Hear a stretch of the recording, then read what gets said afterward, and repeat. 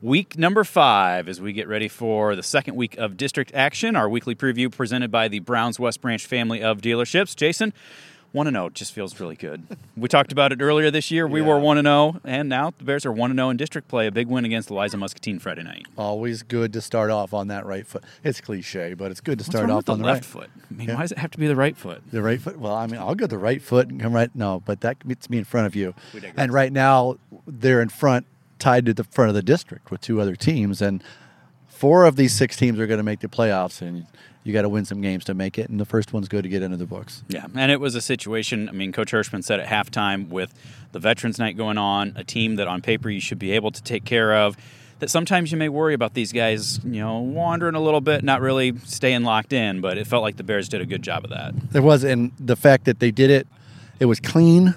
They got a lot of different players able to see some action on a Friday night under the lights at West Branch, which some freshmen are probably down there a little nervous when they're on the field for the first time. But they got to feel that, and then now they're going to want to do it more and more.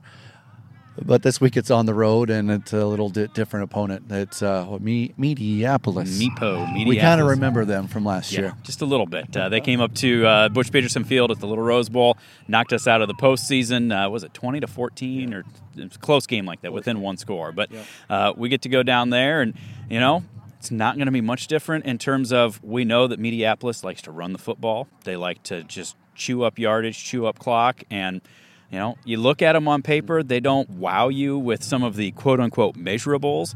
You watch them on film, they wow you with the fact that they're athletic and they play good football. Anthony Isley, sure measurable. He does. He's one that really, really does. 707 yards through 4 weeks of football, 8 touchdowns. Do the math with his carries. Well, we don't need to. 12 yards, a little over 12 yards per carry. And that's including last week only 5 yards per carry. Just take that away last week. Only 5 yards per carry. Only 5 yards per carry, which that's a first down with 2 carries. But he's averaging a first down. Yeah, that Matt checks out with him too. Good player.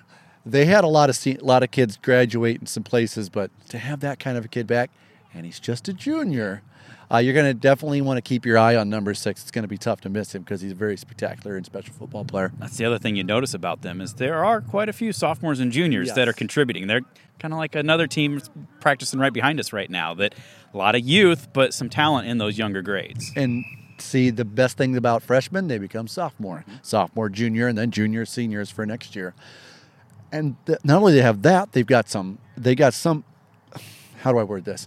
They've got a special player in a place that you don't really talk about very much, special teams, arguably the best kicker in the state of Iowa, and Drew Miller, 10 touchbacks out of 21 attempts, and he's got that ability like an Australian punter that we see over in Iowa City.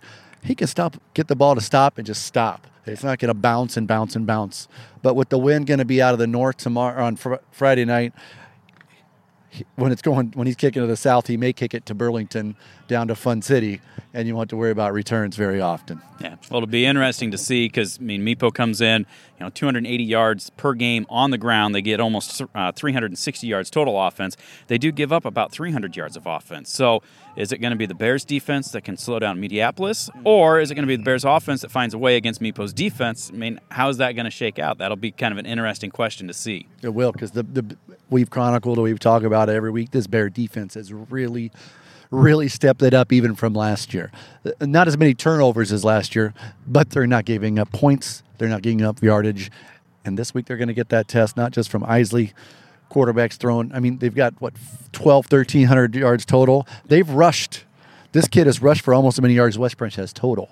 But you've got 3-4 kids with over 20 carries, Steven, so they can bite you from a bit of different ways. Just don't watch number 6. Or they're going to bite you somewhere else. Yeah, it's a typical Mediapolis. Yeah. They're just going to be a team game and really be able to put some things up. So going to be a fun one for the Bears. Hopefully can move to 2-0 in the district, but it's going to be a tall task. And football weather is kind of returned. As we're here right now, it's kind of chilly. So it's going to be a nice turf field. It's going to be a nice game. And this is a big game because Meepo's coming off a loss to Regina last week, and they don't want to start 0-2 in the district, or you're on the back burner looking up to the heat. So big game for West Branch as well to maybe get to 2-0 and feel a little bit better about their postseason chances. Well, if you can't make it down there, we'll have the pregame coverage at 6:30. Kickoff will be at 7 o'clock down at Mediapolis. Our weekly preview brought to you every week by the Browns West Branch family of dealerships right here at westbranch.football.